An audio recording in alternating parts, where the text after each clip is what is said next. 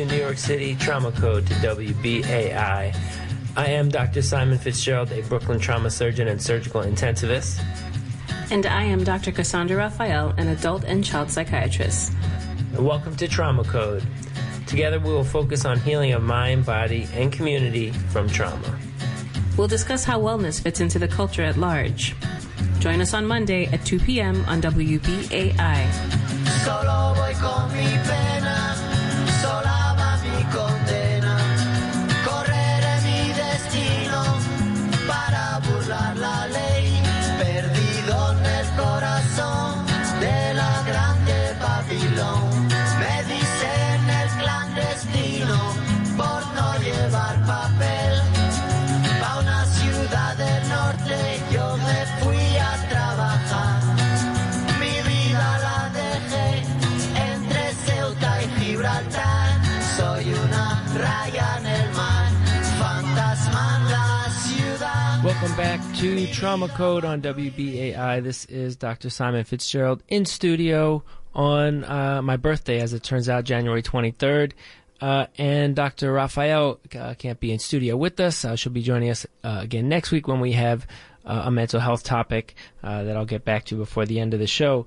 And that music was one from my sort of teenage years, Clandestino by the Paris-born Manu Chao. He actually has a Spanish family, I think Galicia and the Basque Country, who had to flee Spain during the Franco dictatorship. So even though that sort of was sung for people who speak Spanish from the perspective of a Latin American migrant, that was, I guess, a little bit of theater. But anyway, that song brings back memories of sort of graduating from high school for me. But also, our topic today, you know, if you were listening to the news break, of course, there was more news of the sort of everyday mass shooting that we're way too comfortable with, and that only kind of happens in this country, right, where 10 people were killed and another 10 injured in Monterey Park. And as it turns out, I think those 4 mass shootings that day. There's been more mass shootings than days of the year so far. So definitely a topic that we're going to get back on. But today I wanted to talk about the trauma of migration. And I was out last week. I was at a trauma surgery conference, and I saw a very interesting presentation on data, sort of academically looking at trauma along the border related to migration policy. And I wanted to invite one of the authors of that study, Dr. William Marshall, who is an acute care surgery fellow at University of California, San Diego. Dr. Marshall, are you with us? Can you hear me? Yes, I am. I can hear you. Thanks for having me on. And you're loud and clear on the air.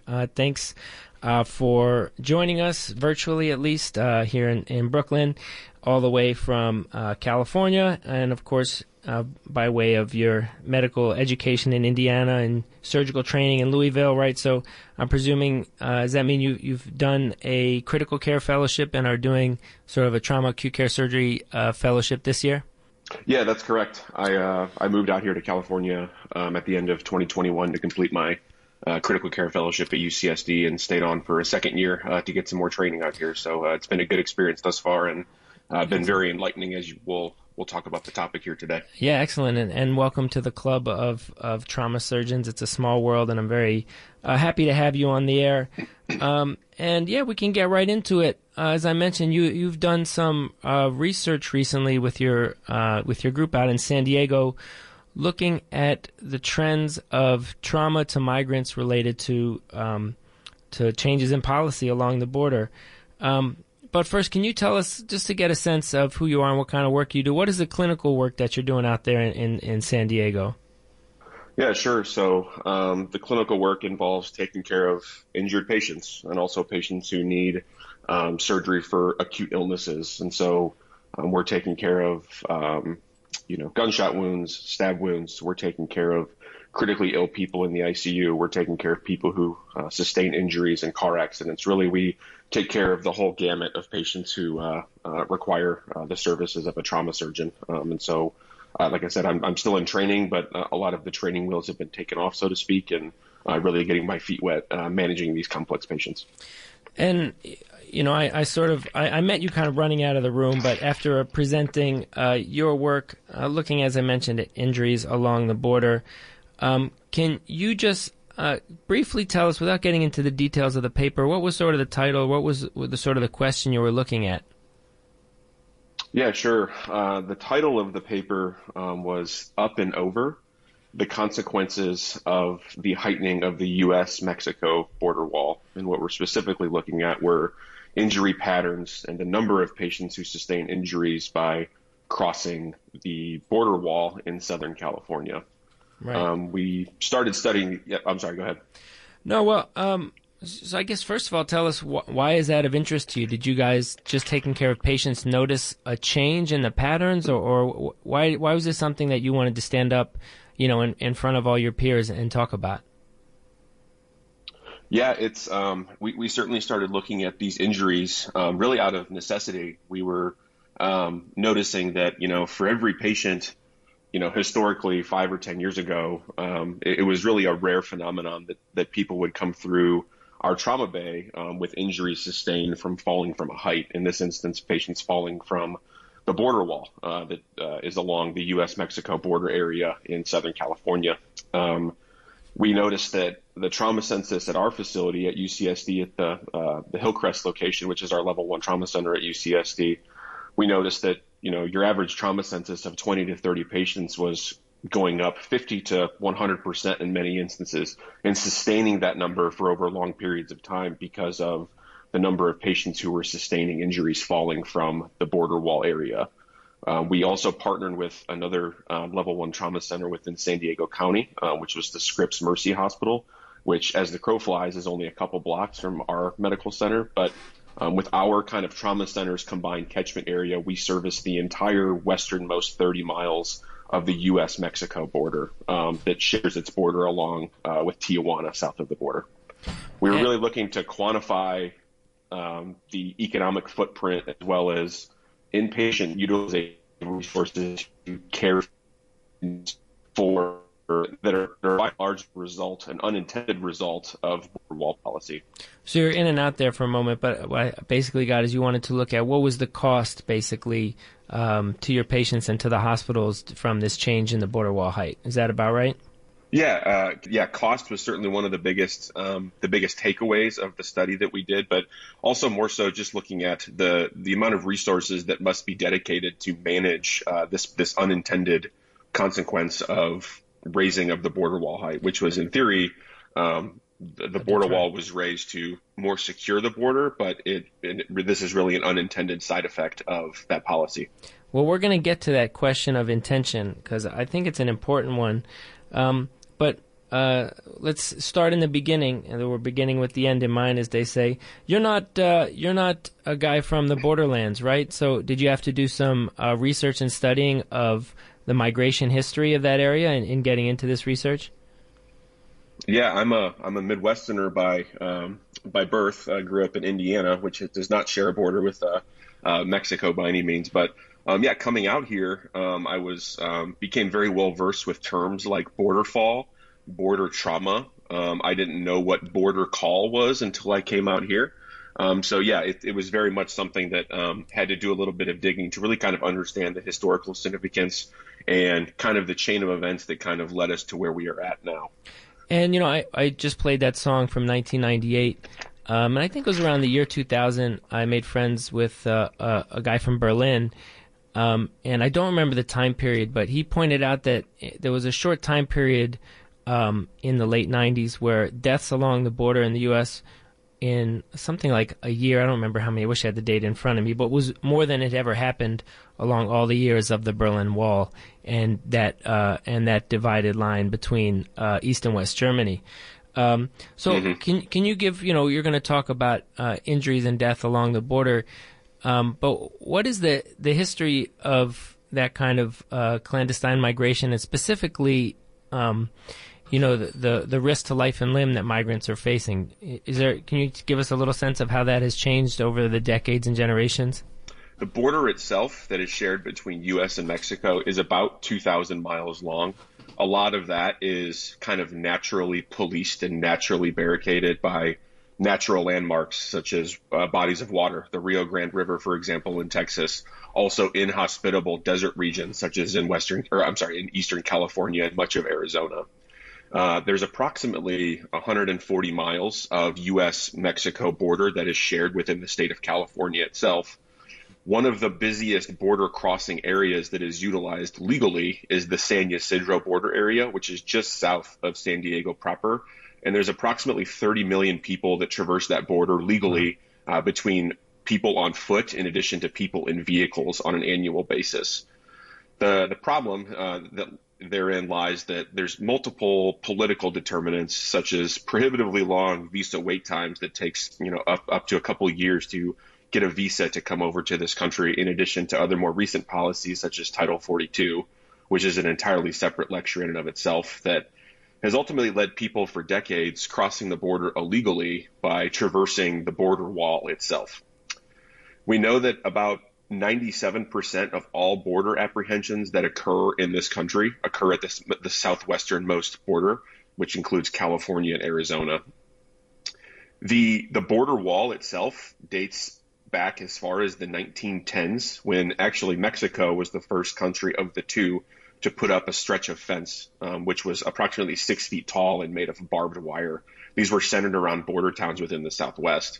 The U.S. kind of matched that policy in the 1940s when it put up some chain link fences around the time of World War II along the southern border in the United States.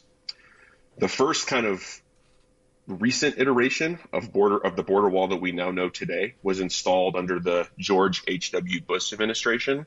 And then this was continued under the auspice of Operation Gatekeeper during the Clinton administration.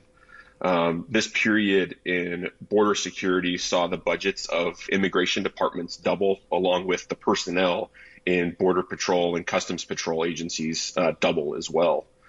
The wall was again heightened under the legislation passed in 2006 called the Secure Fence Act of 2006. And this was signed into law by the George W. Bush administration.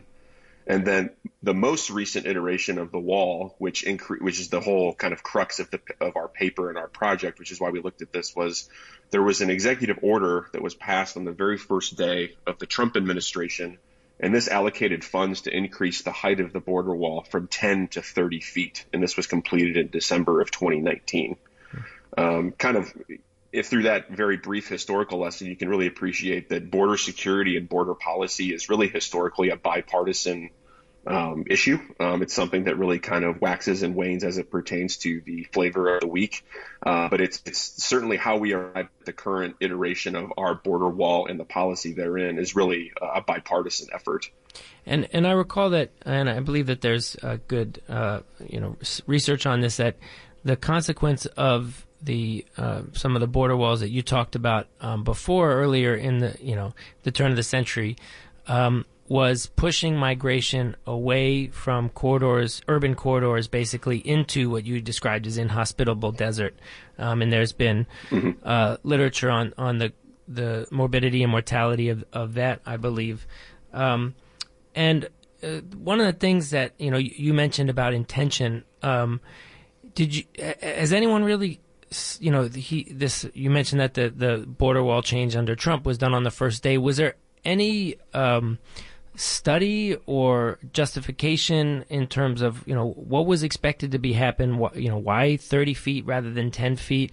Was this well thought out in any way, or is this all symbolic, or is it hard to tell? Without wading into the waters of the politicized nature of this issue, everybody has an opinion on this, and one of the biggest points of the paper was trying to look at this through a very apolitical lens. Well, I guess the question I'm getting at, was there a needs assessment or anything like that? When you look back historically over the last decade, there are, based on the number of apprehensions and encounters by Customs and Border Patrol agents, there had been records that had been sent basically in successive years.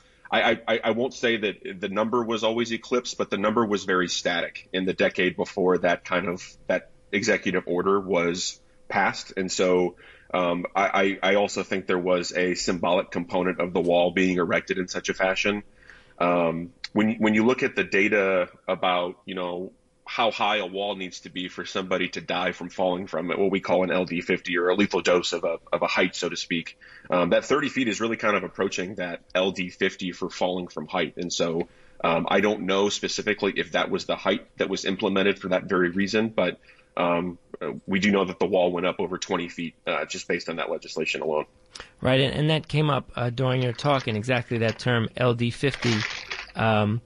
That, right, as you mentioned, the chance of dying from a fall from 10 feet is much less than 30 feet, and I think it's somewhere around, what was the comment, around 40 feet, around half the people who fall, it's going to be a fatal injury. Is that about right? That's correct. So then tell us a little bit, what were your findings? What were the changes that you found, from the hospital perspective, from the first responder perspective, because of this change in the border wall height along the southwestern border? Yeah, sure. So, like I said, our paper was a joint effort between us and the other level 1 trauma center in town that services a similar catchment area to us, and that was the Scripps Mercy facility that I alluded to previously. But we looked at basically historical norms before the passing of that executive order that allocated those funds and basically pre-heightening of the border wall. And we collected data in a very retrospective fashion and compared patients who were injured from falls from the border wall before the completion of the heightening and after completion of the heightening. Across the board, when you look at before the wall was heightened to after the wall was heightened, inpatient resource utilization, so the number of injuries sustained, the number of operations required to address these injuries, the amount of manpower required, such as the surgeons and doctors taking care of these patients, the nurses taking care of these patients, the physical beds that these patients occupy in the hospital, all of that I would encompass as resource utilization. And really, inpatient resource utilization has exploded since completion of the heightened wall back in December of 2019. When you look at the actual number of admissions that were of people that were so injured that they required admission to either our facility or our counterpart's facility, admissions were up almost 1,000% when you compare the historical norm in 2016 to 2021, the year that had the most complete data for which we looked at for our study. And that denominator is for all trauma patients, not just falls? No, so that number in and of itself is looking at the number of patients admitted for fall-related trauma before completion, and then comparing that to the number of admissions related to fall-related trauma after completion. Got it, which basically when you look doubled, at it sounds like. Yeah. When you look at the total number of fall-related trauma admissions compared to the total number of trauma admissions, that number pre-2016 was approximately 1 to 2%, and that number is up to approximately 10% across both centers. So 1 in 10 patients being admitted to our facility or Scripps Mercy are the result of fall-related trauma from the border, which is a pretty staggering number. Wow. And so do you have data on the number of deaths and severe disability resulting from, your study period from that change in border wall height? The overall mortality and I guess injury severity, that was not the sole focus of this paper. We do have some of that data in our manuscript itself. I believe the actual number, 8 people total, died as the result of their fall-related injuries. Those are only the patients that actually made it to a hospital to be triaged. Right. People could have succumbed to their injuries without being transported to either of our facilities, but there was not a considerable difference between pre and post heightening of the wall. Our center at UCSD has looked at this previously in a different project that was published in JAMA Surgery actually last year, where just for our single center experience, mortality or people dying from their injuries was greater after the wall was heightened. These patients were also more injured after completion of the heightened wall. And again, another similar finding to ours, inpatient resource utilization was considerably higher after 2020. So our single center has proved that out previously. Wow. And for people who are just tuning in, this is Trauma Code. I'm Dr. Simon Fitzgerald, a Brooklyn trauma surgeon, on the air with Dr. William Marshall, an acute care surgery fellow out of UC San Diego. And we're talking about his group's research into changes in injury patterns because of the change in the border wall height under the Trump administration. and which has basically shown a significant increase in the amount of trauma patients from falls at the border wall. Now, about 10% of the inpatient trauma service, it sounds like. So what else? Anything else in your research you came across that you think that should be highlighted? I think the other big kind of component of our paper was looking at costs, not so much the reimbursement, so to speak, but kind of the overall kind of burden on these two trauma centers to manage these patients that are, again, a very unintended consequence of this border policy implemented without really any input from healthcare providers who take care of these patients. And so when you look at the cost data for management of these patients and these injuries that they've sustained, from 2016 through the first half of 2022, just these two trauma centers alone incurred about $83 million in hospital costs, with over 72 million of that occurring after heightening of the border wall at the end of 2019. And when you look at, on an individual basis, median costs, which is the median costs for individuals who sustain these injuries, is up on the scale of tens of thousands of dollars on a per patient basis compared to before the wall was heightened to after. So there is a profound cost kind of message in the data that we looked at as well. And now you're looking at I would say, relatively small portion of the border, and you can tell us, I believe areas in Texas also heightened the border wall. Where does your work stand within the understanding of the, what's going on the entire length of that border? Yeah, certainly previous work that our center has done looking at this issue, when compared to this project, this is certainly kind of a different spin on it, so to speak. And the spin of our paper was really to kind of define the strain that the trauma centers and the individuals, the providers that take care of these patients are really feeling, both from a resource standpoint and from a financial standpoint, to manage patients who fall from the border wall. The prior work that we discussed really kind of had already defined the relationship between the increased wall height injury severity. But really, when you look at the explosion of wall-related trauma, this not coincidentally coincides with really the COVID-19 pandemic, which is an entirely separate issue in and of itself. But for our area and for our region, that really puts two different novel strains on the resources it takes to manage patients in a hospital setting. And so we really wanted to assess that strain on the resources and the economic impact of these injuries, as well as really further highlighting this emerging public health crisis to the public in our region. And do you have a sense if the similar thing is happening in other parts of the border, in other medical centers? Certainly. We service just 30 miles of the entire 2,000-mile border region, between U.S. and Mexico. Certainly based on the discussions that we had at our talk that you attended down in Orlando, it seems like other centers such as in El Paso and other surgery groups within Arizona and Texas, they are really feeling similar strain from areas of the wall that had been heightened in their areas, but I can't speak to the exact data that they are experiencing. But it certainly seems like it's not geographically confined to just the San Diego area. It certainly seems like this is something that's occurring along all of the states that share a border with Mexico. And I think it's worth pointing out, and I think, that Manu Chao example, he sometimes goes back and forth between talking about the Latin American experience and then puts in Mediterranean references. We've seen policing of and sort of the militarization of those borders, of the border waters, and then, bodies washing up on shore. That this, your experience you're describing fits into a global pattern of the trauma of migration, right? Do you have, from your research, do you have any sense of where that fits in? Yeah, sure. You would think sharing a border with Mexico, just to the south of you, it would be predominantly people immigrating from Mexico itself. But we experience and we admit patients who are migrating from all over the world through that San Ysidro border area in Southern California. People from India, Jamaica, Africa, Russia.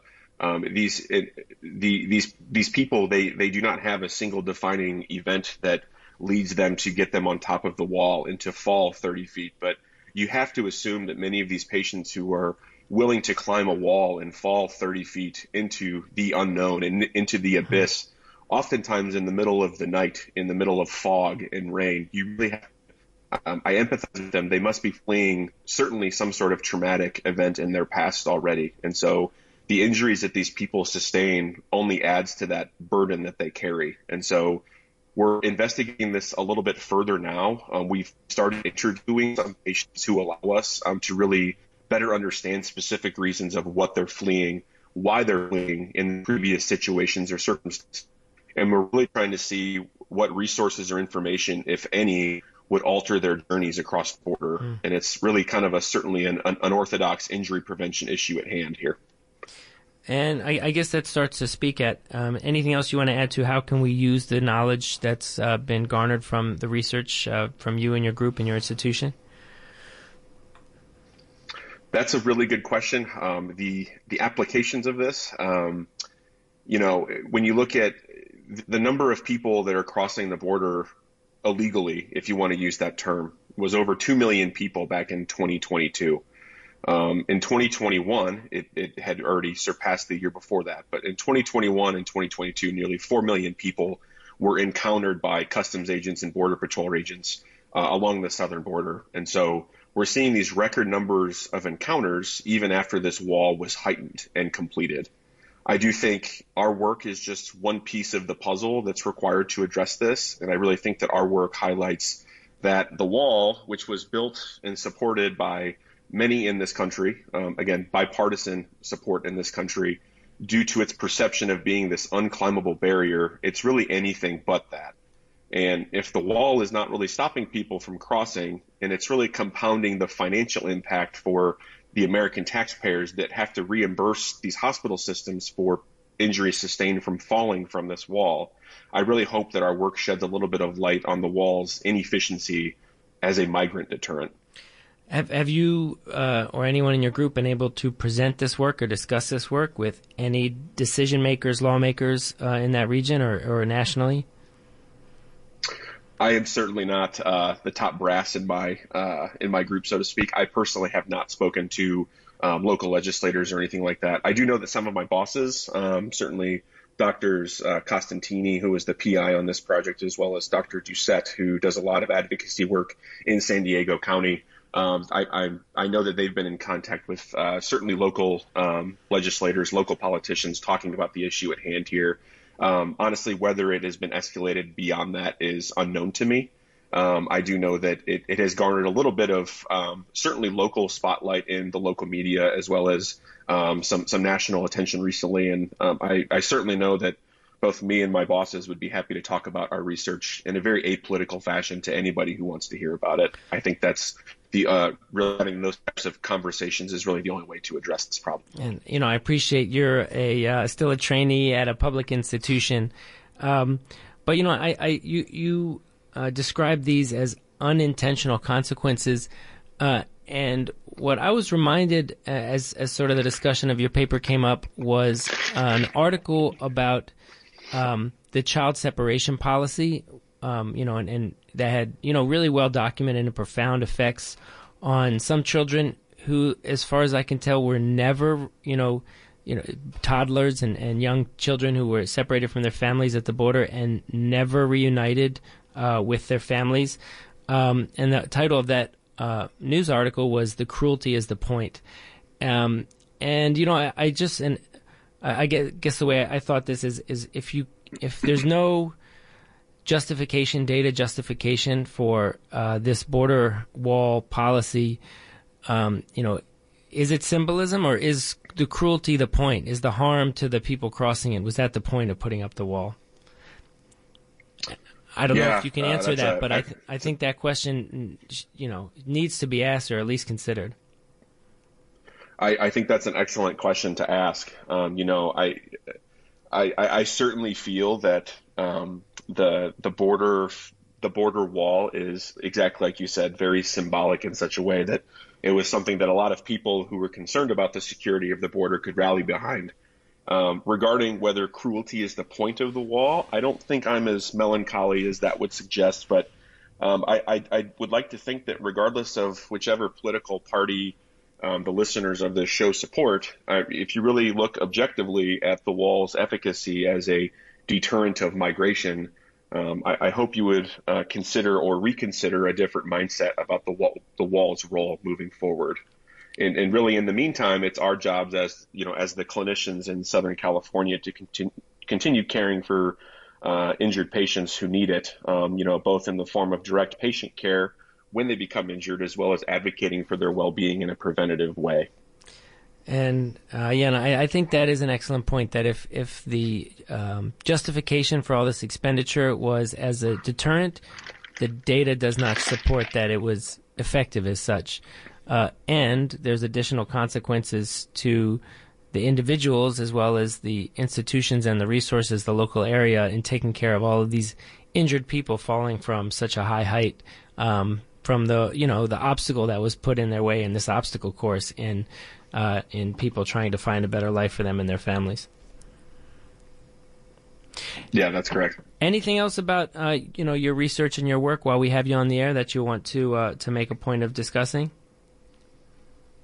I really think we've kind of ran the gamut. I appreciate the opportunity all the way from the East Coast to allow me to talk about this again, it seems like a very geographically isolated issue, but I can assure you it's not. It really does have downstream effects and downstream consequences for anybody listening to this programming. So I appreciate the opportunity. Excellent. And for any guests that I have on, I like to try to, I don't know if it's lighten it up or just, peek around the corner a little bit. And hopefully I gave you enough advance notice, but I like to ask for any kind of cultural recommendation, book, music, movie, performance, visual art that you want to bring to our audience's attention that you would want to share with them.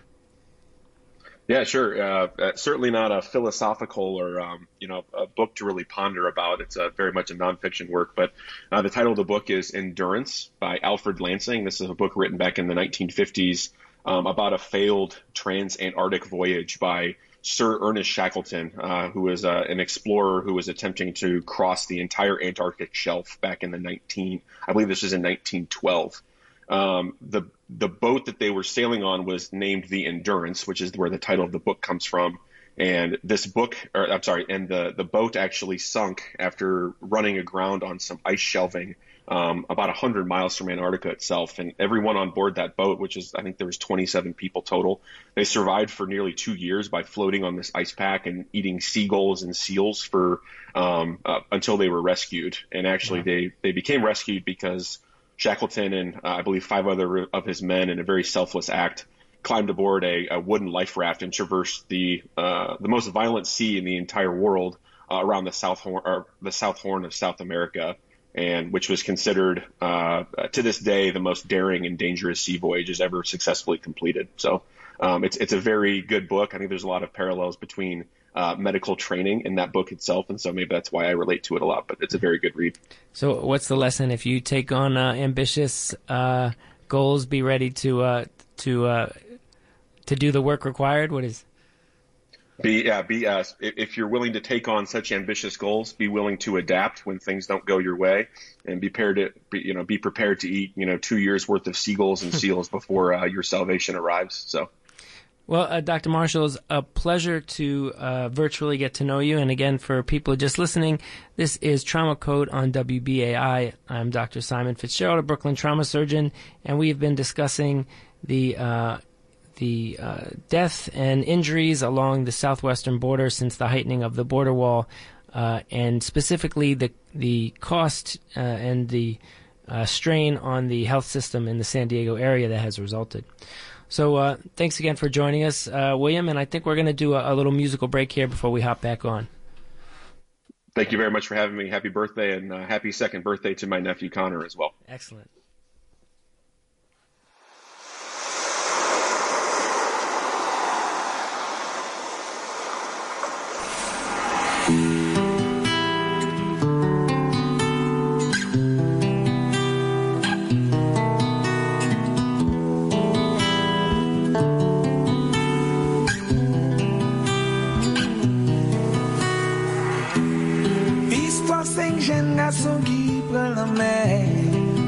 Chercher qui boit la vie fait coin. te gen tambou kak mizè, y'oblige pati kite fami loin. Yo pat même gen yon destinasyon, yo sou d'lo, sou kont vague, sou kont vent. Nek sa yo te gen yon sel vizyon, kite Haïti fe kap yo prevan pou yale.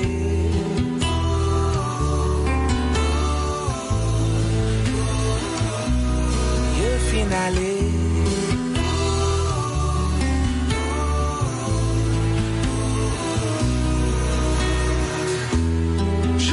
Passé, nèg yo sous l'eau, désespoir te envahi yo, pas gen manger, pas même gen l'eau, qu'est sauté te empare yo, gen yon qui dit passé pour ta tourner, il tapito la gen kol bay de ken, li jan li dans pays li gen de mer, chaque jour soleil la lève, train ni pas faire rien.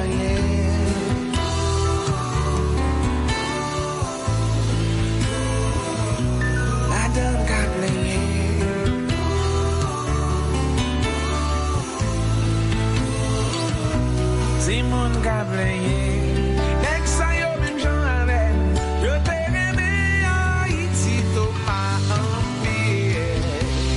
Yo te toujours dans la peine, la vie pour nek sa yo pas facile. Yo te obligé aller, la vie chère, la misère, c'est tout y aller.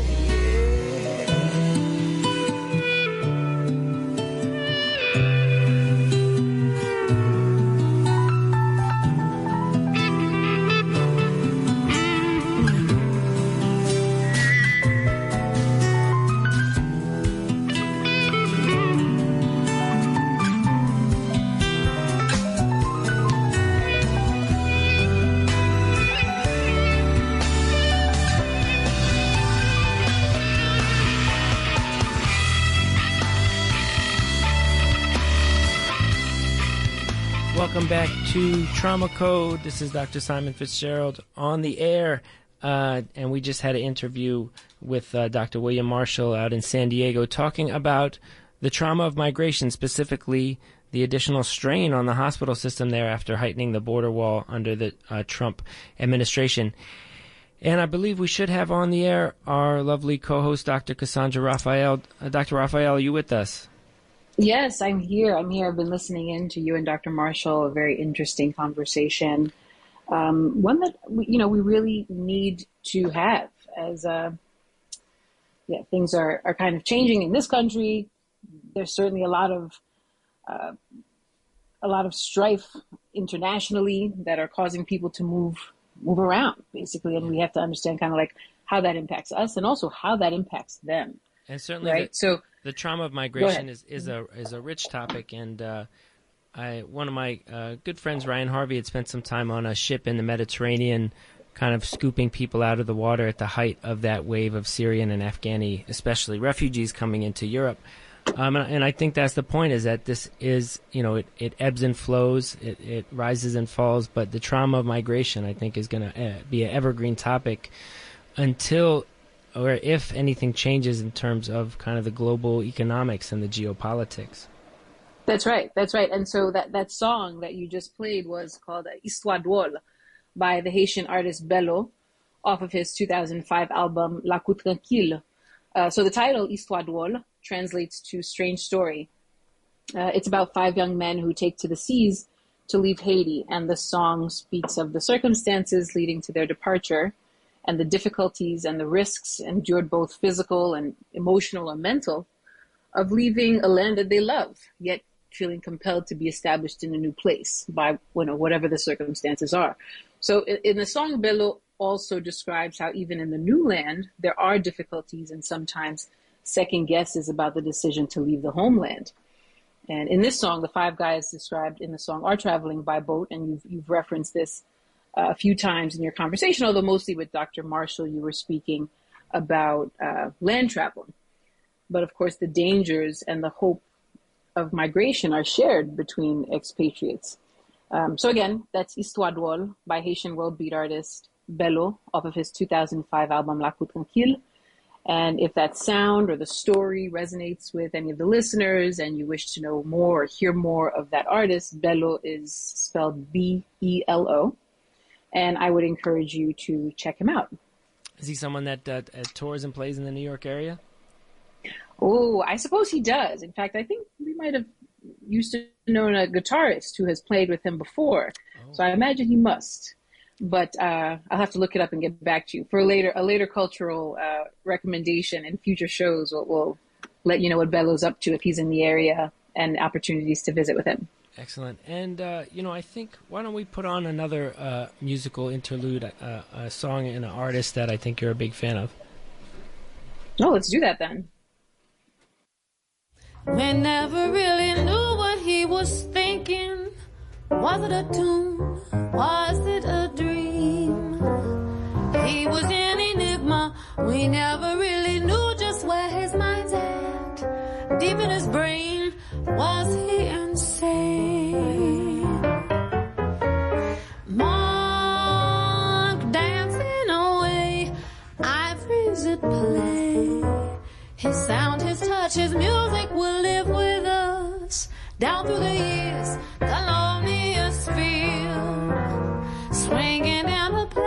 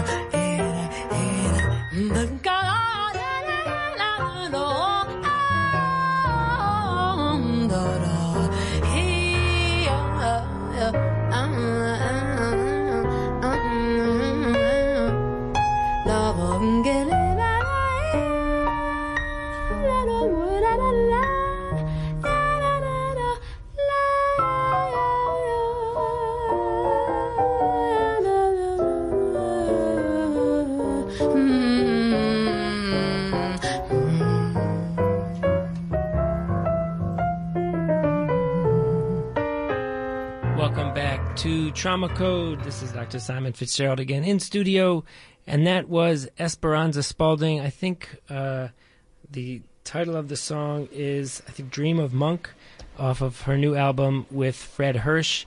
And sorry about that. I was just having a little bit of fun playing something new. Well, it's your birthday, so I guess you're entitled to a little bit of fun on today's show. And I wanted to look hip, playing some new music for the people. But we've seen Esperanza Spalding has played a bunch in New York. Has played with what's his name? Oh, now I'm blanking at the Blue Note. and played on Robert Glasper. with Robert talking Glasper about? and was on Right. his last album. What was it called? Black Radio 3, something Black like Radio. Right, that's right. that. And we saw her live. It must have been again in the before times at a concert in Red Hook. So anyway, someone that plays in New York, someone that's a lot of fun. Some new kind of new jazz, contemporary jazz that's exciting and creative. And I was just having a little bit of fun with that. But Dr. Raphael, is there anything else that you wanted to talk to us? Anything else we should talk about? The strain of migration. We were just playing that Haitian song from Bello about basically the trauma of migration, right? Right. And obviously we've spoken about the physical risks and dangers that one can incur. And I just, obviously there are also a lot of factors that affect the mental health of expatriates or migrants. And it can be even worse for those who have pre-existing vulnerabilities.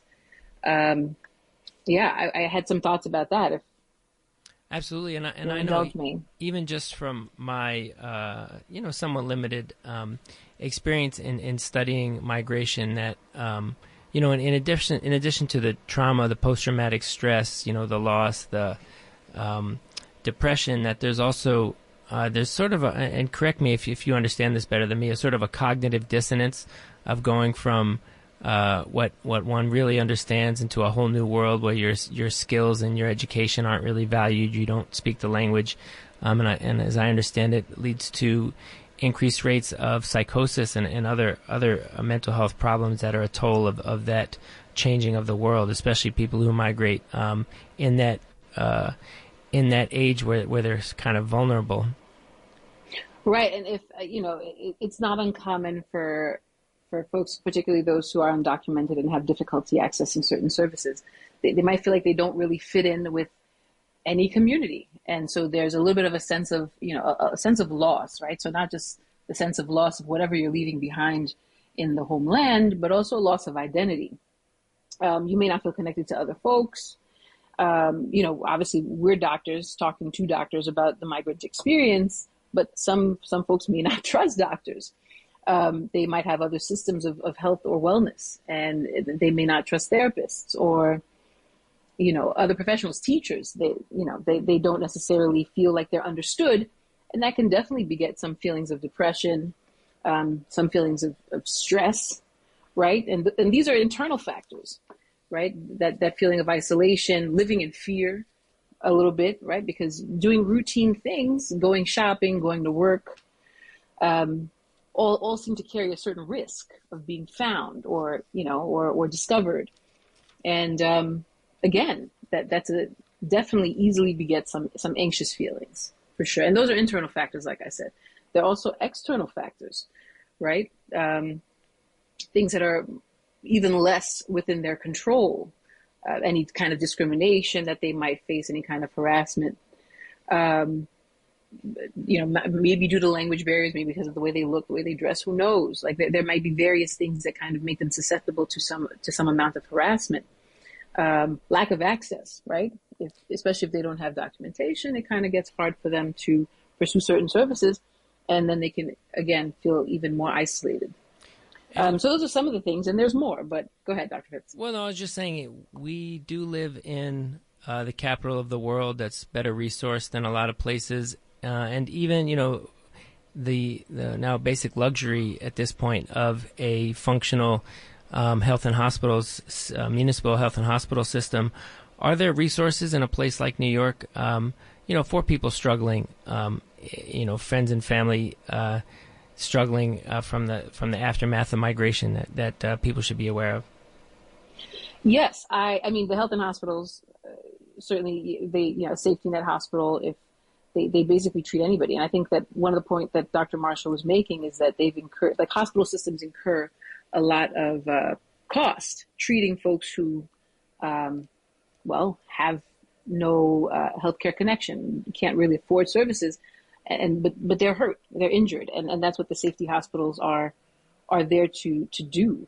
I've heard of one other organization, Global Trauma Research, And I know that they have some clinics on Nostrand Avenue in Flatbush, and they often serve folks who are in Brooklyn who identify as being immigrant or of immigrant communities, and they do a lot of work with them on a lot of culturally competent mental health care work, right? And so that's very valuable, especially, you know, there's right now President Biden is planning to make immigration, I guess, much more accessible than what it has been. And I wouldn't be surprised if we see a lot of these folks coming and needing to talk. I mean, if they're into that, if they have the kind of the emotional intelligence and the insight to kind of want to speak about their experience and what they're leaving behind, and understanding that it's been a difficult road for them, most likely. So having them be able to engage in mental health care might be beneficial if they're willing, if they're interested. And it's a very good service. So anyway, Global Trauma Research, I just want to shout out that organization for the work that they do, the culturally competent healthcare work that they do. And as we get to the bottom of the hour, anything that you want to say next week? We're planning on having focusing more on issues of mental health. Do you want to speak any more about that topic or the guest? Oh, well, I believe we're having Dr. Anthony Thomas, a friend, fellow psychiatrist, who is based on the West Coast as well. But a SUNY Downstate right now. Graduate from here in Brooklyn. That's right. Brooklyn in the house. Right. So, and I think he had some plans to speak on mental health, particularly in men, and how that's become increasingly a hot topic. You know, in my work, I work with parents, I work with children, and sometimes single dads, and I understand a lot of the pressures that they might feel and how they relate to mental health care. And right. Dr. Thomas is, you know, the expert on that. He's a psychiatrist, but he apparently does a lot of psychotherapy. So we'll be discussing the unique challenges for mental health care and wellness in men, and those unique pressures that are being better understood now than they have previously. And better understood, hopefully, you know, more talked about, you know, coming more and more to the forefront. So yeah, should be a great show. I'm looking forward to having Dr. Thomas on. Excellent. Well, and as we get to the, I guess, is it the bottom or the top of the hour? I guess it rolls over. But definitely, if you appreciate the Trauma Code, we appreciate you. Don't forget to support WBAI.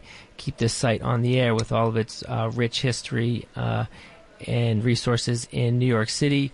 You can call in to do that by phone, 212-209-2950, or online at give2wbai.org. That was the number 2, or just on wbai.org. You can look that up, and definitely we appreciate if you give money to the station and mention that you appreciate our show, to let them know the value that we bring to you from the station. So definitely we ask for your support, and as we kind of do almost every week now, it seems like, pay some tribute to another artist who has left us, although he got to live a long and fulfilled life, and that, of course, is David Crosby of the Byrds, of Crosby, Stills, Nash, and Young. And I want to play a song that is Long Time Gone, was played in 1969 at their second ever gig, which of course was the Woodstock. That Long Time Gone was also the name of his autobiography, and he's someone that survived not only comorbidities, his diabetes and history of heart attacks, but he was someone who abused alcohol, heroin, cocaine, had to have a liver transplant, and even did a jail stint in Texas, but lived to the ripe old age of 81 and has a lot to show for it, a lot of accomplishments. All right, thank you. And happy birthday, Dr. Fifth. And thanks for joining us on Trauma Code. Take care.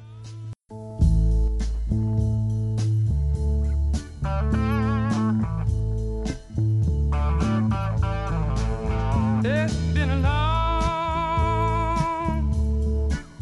time coming. It's going to be a long time gone. And it appears to be that long.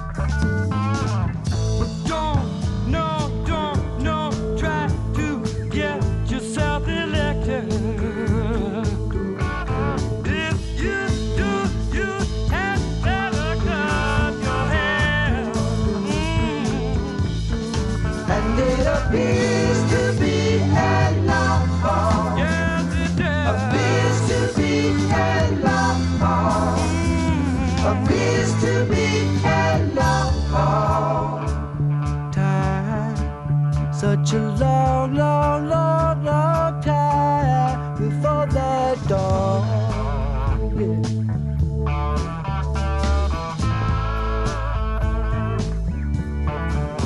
It's been a long time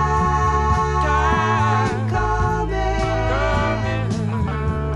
It's going to be a long time coming. But you know,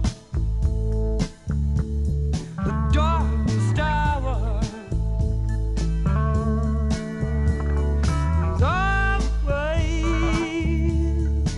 always just before the dawn. And it appears to be a long, appears to be a long, appears to be a